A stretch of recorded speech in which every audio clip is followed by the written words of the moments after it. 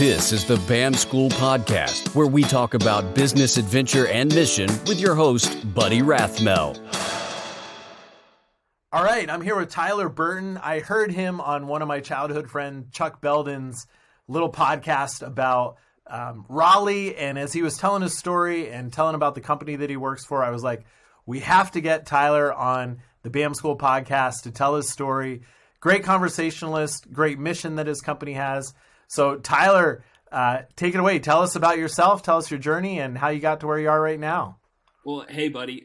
First off, impressed with the background. I know there's an audio and a visual component to this, but my goodness, your backdrop is intimidating, to say the least. Like, you've got everything placed perfectly.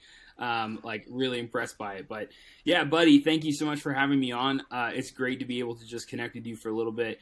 Chuck Belden's the man, so glad that we were able to connect through him. Yeah, so I'm originally from Tampa, Florida. So born and raised a Tampa Bay Bucks fan. So go Bucks, go Tom Brady. Yeah, congrats.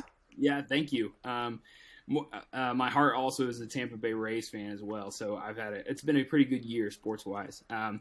Yeah, originally from Tampa, went to school at Florida State for a few years, and then through just a series of really difficult events during my first 2 years.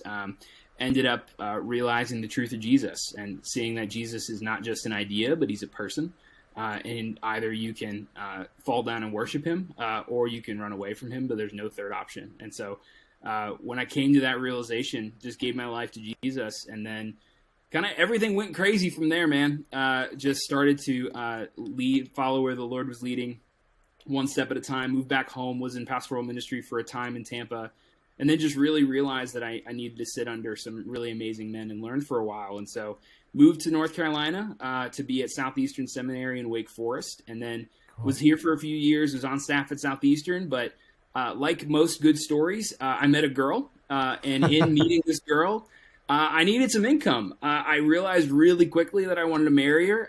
We met December 2019, and I knew January 2020 that I wanted to marry her. And so I didn't have any money. I was a part-time student or full-time student, part-time worker. I didn't know what the next step was. And so I reached out to our church and I said, hey, here's my skill set. Would love to just have an interview with anybody who's hiring. And a buddy of mine who now is my small group leader who actually performed our wedding reached out to me and said, hey, have you heard of Turos? I was like, I don't even know what word you just said. I've never heard of Turos before. And he said, yeah, look us up online. We're a recruiting company. So I looked up Turos online, and I still had no idea what they did. I was like, I don't know what recruiting is. I don't know what hiring is. I just have no idea what's going on. Came in and shadowed Turos and was just blown away. I had never seen a company that so desired to put the mission of the gospel and business together. So how can we be profitable, build a business, be faithful in what we're doing, but also share Jesus and have Jesus and the gospel be the center of everything. So, so I've been at Turos since March of last year. I do a little bit of everything, just like everybody at Turos. We kind of do a little bit of everything, but mostly sales, consulting, things like that. And then, my first day was the day of the COVID shutdowns, which was just fun and crazy, to say the least. So, yeah, a little bit of a high level, how I got where I am, and love being able to just be here and talk with you. All right, so real quick, what's your wife's name? Her name's Maggie. Maggie. So what helped you know within a month that Maggie was the one? Oh man, you're going to get me talking about my favorite person now. So Maggie is the strongest person that I know, and then is also the best friend that I know. I just saw who she was with her friends, and then I saw as quickly in our relationship how good of a friend she was to me. And then I was like, I just want to spend my life with this person. Like, it was quick. Yeah. I just want to be this person's best friend for as long as I live. And it was right away, man. And so, we started talking about it in February. I proposed in May, and then we got married in August. So it was crazy. Oh, wow. It was awesome. So you're like, 6-7 months into marriage? 6 months in, man. August 29th, 2020. So 6 months in. Nice. Congrats, dude. So tell us a little bit about Turos. The theme is redeeming the people business, or that's your tagline or whatever. Tell us a little bit about what you guys do, how that operates. Yeah. So Terras is a recruiting firm.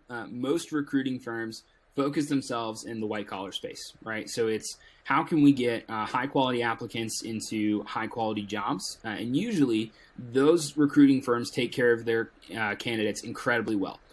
They are treated like respectfully. There's so much dignity shown. There's a lot of care. There's usually even some elements of coaching in that space. Our founder and CEO, Michael Thompson, lived in that world. He did a lot of recruiting. He was working overseas for a while. What he noticed, though, is that there were some people who were existing in blue-collar recruiting spaces, but most blue-collar recruiting was exploitative. And if it wasn't exploitative, at the very least, it was transactional, right? Yeah. It was, these are people who need jobs. These are people who need a place to get themselves on their feet. But the people who are recruiting for them are either not taking care of them as people, certainly aren't trying to share the gospel with them. And then if they're being rejected from a job, they're not told why they're being rejected from a job, right? It's just kind of like a burn and churn model, especially in warehouse work, food and beverage, things like that. So Michael kind of had this vision of how do we create a company where we can be profitable, where we can work in this blue collar space, but we can quite literally work redemptively in a business that's broken. In a space that's incredibly transactional, that doesn't care about people. And so our mission, like you said, is to redeem the people business one candidate and one client at a time. And so what that looks like, essentially, is in every space that we operate in, we seek to be redemptive towards the candidates that we talk to and the clients that we interact with. So in interviews with candidates, right? So one of our biggest U.S. clients is Chick-fil-A. Love Chick-fil-A. I'm sad for you over in Thailand, buddy, that you don't have any Chick-fil-A. When you come back to Raleigh, we'll go to one of our stores together and get you a good number one with some fries.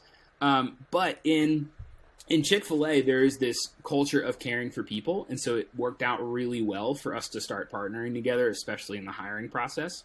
So what we do for our interviews is we're doing vetting, we're wanting to see experience, hear core 4 ratings, things like that. But we're also taking time to coach candidates on the back end of the interview. So let's say that somebody didn't do well. Right? They just had a really bad interview.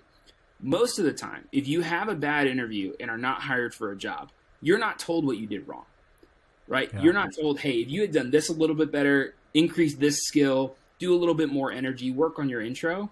They're not told that. And so they're going to go then into their next interview doing the exact same things they did on their former interview and not get that job, right? So then they'll keep doing it. And then there's a cycle of poverty over and over again.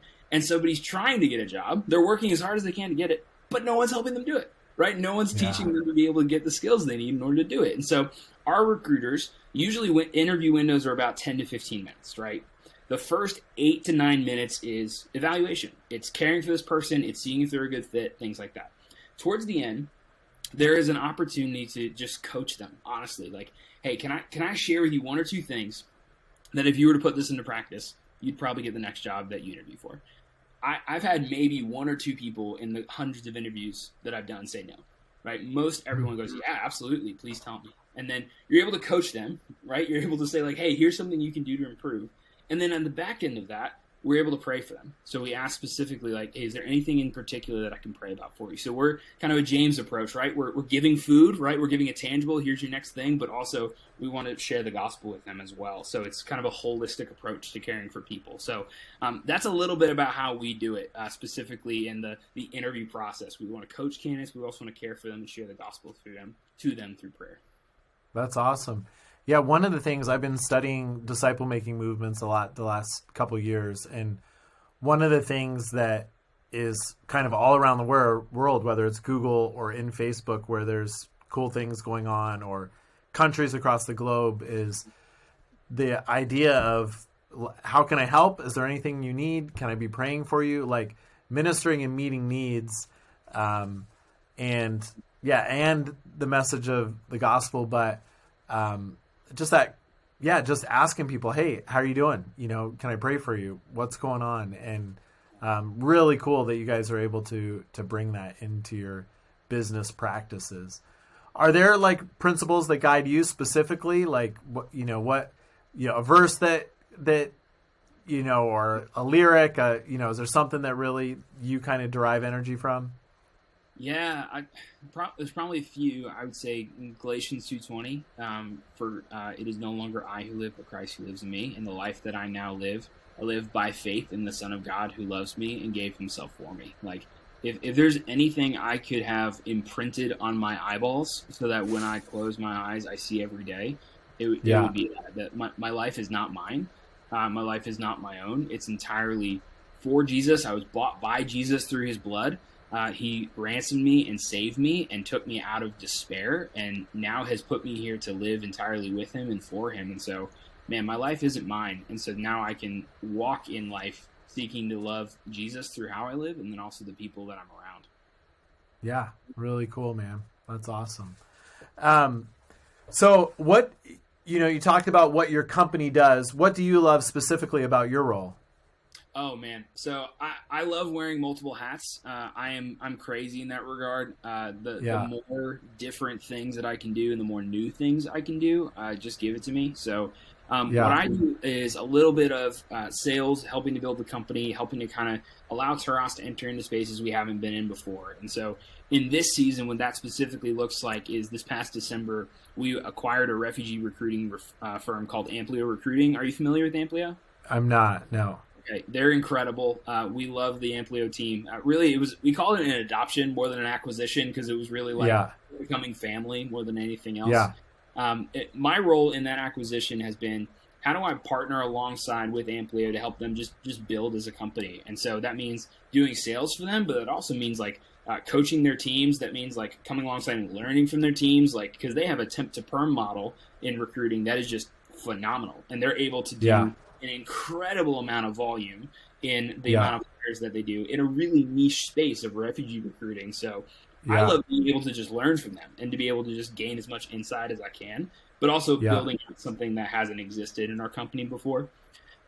One cool piece that I'm really excited about is that this past week we're talking with some churches here in the area to figure out how we can create kind of a outpost is probably the best word, but an outpost in Raleigh for refugees, immigrants, people who are new to the United States to come to and speak with Taras to get an interview for a job, right? So, cool. Yeah, it's amazing. So ordinarily, those who come into the United States on refugee status or immigrant status, they're placed through a resettlement firm, and that resettlement firm is usually overloaded, right? Like usually have like a caseload they can't even begin to bear. And so they work with companies to be able to just kind of get people jobs. It's like let's just get people a job so they can get an income. A lot of times, the companies aren't really as mindful of what it looks like to work with a refugee. Right. Don't really have a capacity to understand for their specific needs. And so there's placement happening and there's beginning of life happening, but a lot of times those jobs are really quick turnover. And so in 6-8 months, the family's in the exact same place they found themselves. And so we're actually partnering with Refugee Hope Partners, which interestingly enough, my beautiful wife is on staff at Refugee Hope Partners, so it works out perfectly. And so we're linking arms with them. They're at a community down in near North Raleigh, actually 2 minutes from my house. And then we're linking arms with them and a few other resettlement agencies so that Taras can be one of the first places where somebody comes in from the United States. Resettlement agencies are working to get them settled in life. And if they need a job in the RDU area, they would come to us. And so we would met them, we'd get to know them, hear their story, and then we would find partners in the various locations in Raleigh, partner companies that we can specifically connect them to. So that just jacks me up because that's super exciting. It's being able to kind of do that both and of ministry, but also using business as an avenue for doing that ministry. So creating something new if something doesn't exist, and then making it exist, and then being able to help people in the process. That's what really jacks me up. Yeah, that's super sweet. I actually got, after college, I tried to start a couple businesses, didn't go anywhere, and actually 3, and some of them were okay. None of them were like really taking off. So my wife had got a job through a temp agency, and so I ended up going to the same one, and we ended up getting hired into a Fortune 250 company through a temp agency. Wow. And it was kind of our intro to corporate America. It was in Scranton, Pennsylvania, and we actually were a book distributor, so it was like The Office, and we really called it The Office and the Warehouse. But yeah, that is such a cool thing that you guys are. Yeah, that you're really redeeming a business model that, of course, some of them like any business, you're going to have the gamut of how well they're run and how well they treat people. But you're taking it to a whole nother level than anything I've ever heard of. So is the proper term recruiting now? Do we not use the term temp agencies anymore? Or good question. I think it depends on the type of recruiting that's done. So there are different kinds of agencies. So the agency that you guys got hired with in Scranton, which I just love that you got hired by a temp agency in Scranton. You're essentially Ryan Howard, is what I'm hearing. Like that's just I love it so much. And is your wife named Kelly? Because that would just be perfect. No, it's Jen. But okay, all right, yeah, that'd be amazing. Okay, so yeah. In that circumstance, those are staffing firms, right? So that's a temp firm, staffing firm. Most of the time, companies just exist in one wing of recruiting. So there are RPO firms, which is recruiting, placing, and outsourcing. There's direct placement firms, which is usually a lot of actually we're overseas in Dubai and Indonesia, and a lot of our work overseas is with Ernst & Young doing kind of direct placement for them. And then temp to perm. So that's kind of like the three buckets of recruiting world. What we do is unique in that we're not just siloed into one. We actually are willing to be a group that interacts in all three. So Amplio is really our temp to perm wing, right? So they do gig staffing, kind of that 60-day window, and then you go to permanent. That's where they thrive, and they are excellent at it. One of the recruiters, I mean, they just place 200 people in 2 months. They're just they're astounding. I don't know how they do it. Yeah. So they're incredible. That's the temp staffing world. Turos has historically existed in the RPO model, going to Chick-fil-A's, and they completely hand over their staffing to us. So in RPO, you say, okay, Tyler is now my hiring person, right? I might have an HR director, but that HR director is going to do a lot of the in-house stuff. Tyler's going to come with Turos, and they're going to do all the outbound hiring and recruiting. So that's kind of how the RPO model works. And then the replacement is you pay us a fee up front, say, hey, I need this many directors, I need this many leaders, I need this many warehouse people. We go find those people and then get a fee on the back end. So we kind of can exist in all those spaces, which is why we kind of call it recruiting, because it generally fits in all those. But our goal as a company is honestly to become the largest redemptive staffing firm in the world, right? So if our goal is to enter into a business that is historically transactional and exploitative, we want to be able to enter into that space and take our model and apply it into each of these major sectors of recruiting, right? So what would it look like if there was a company in temp to perm staffing that so cared for people who are only there for 60 days that they get to get on-the-job job coaching, interview coaching, the chance to hear the gospel, and are genuinely cared for by the people who work with them, right? They're not just a number. They're actually seen as a person. We're trying to bring on somebody now for our team with the Amplio team who's going to be specifically dedicated to candidate care. Her full-time job is going to be how do we care for the candidates that we bring on while we have our employees. That's how we've got to think about it. And so if we enter into that space and change the spaces in just the small avenues that we have and keep growing in that capacity, then at some point we're not just talking about, okay, you work with Chick-fil-A, that makes sense, you're Christian, okay. Or you work with refugees, that makes sense, you're Christian. We're now talking about actually changing the language of an entire industry, right? We're talking about entering into a space and changing it. And changing it from the bottom up. And that's really what our heart is to be the agents of change in that space. If you want to change an industry, change the language, right? Change how people talk about what they talk about, the words they use, because the words end up shaping you, right? So if we can have redemption as our driving word for what we're doing, it can end up changing an entire industry. So that's kind of our long term, our big hope and goal. Yeah, I would love to see you guys take over the world. Just, I moved over to Thailand. We were with an organization called Stop Slavery to combat human trafficking. And one of the stories for me that is just, kind of explains this whole hiring thing, how it happens in this part of the world. A guy, man, it must have been 9-10 years ago now, but he was told he could have a job and takes a taxi to a port, gets to the port, and is like, this doesn't seem right. And the guy who brought him is like, well, you owe me $12 for the taxi ride here. And he goes, I don't have $12. And he goes, well, just work for a week then. And 3 years later, after being enslaved on a ship for 3 years, it would never come in to shore. You know, they'd stay out like 12 miles and offload the fish and bring on supplies. One day he just was like, forget it. I'm going to jump off this boat at night, and I'm either, I'm going to swim and try to find something, or I'm going to die trying. Like, that's how bad his life had gotten. And you look at a broken hiring process, or people's need exploited. And so he ends up, spending 3 years of his life as a slave on a ship. I would love, to see you guys in Cambodia and Thailand and Indonesia and this part of the world, and going, bringing some of those principles.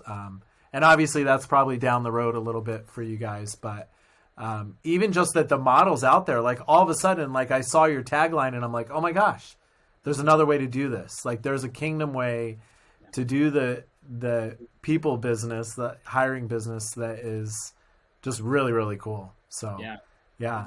That anecdote is unfortunately common. Yeah. It's unfortunately common in most parts of the world. And yeah. we kind of in our Western mindset like to not think that exists. Like we think we've solved slavery, right, in a lot of ways.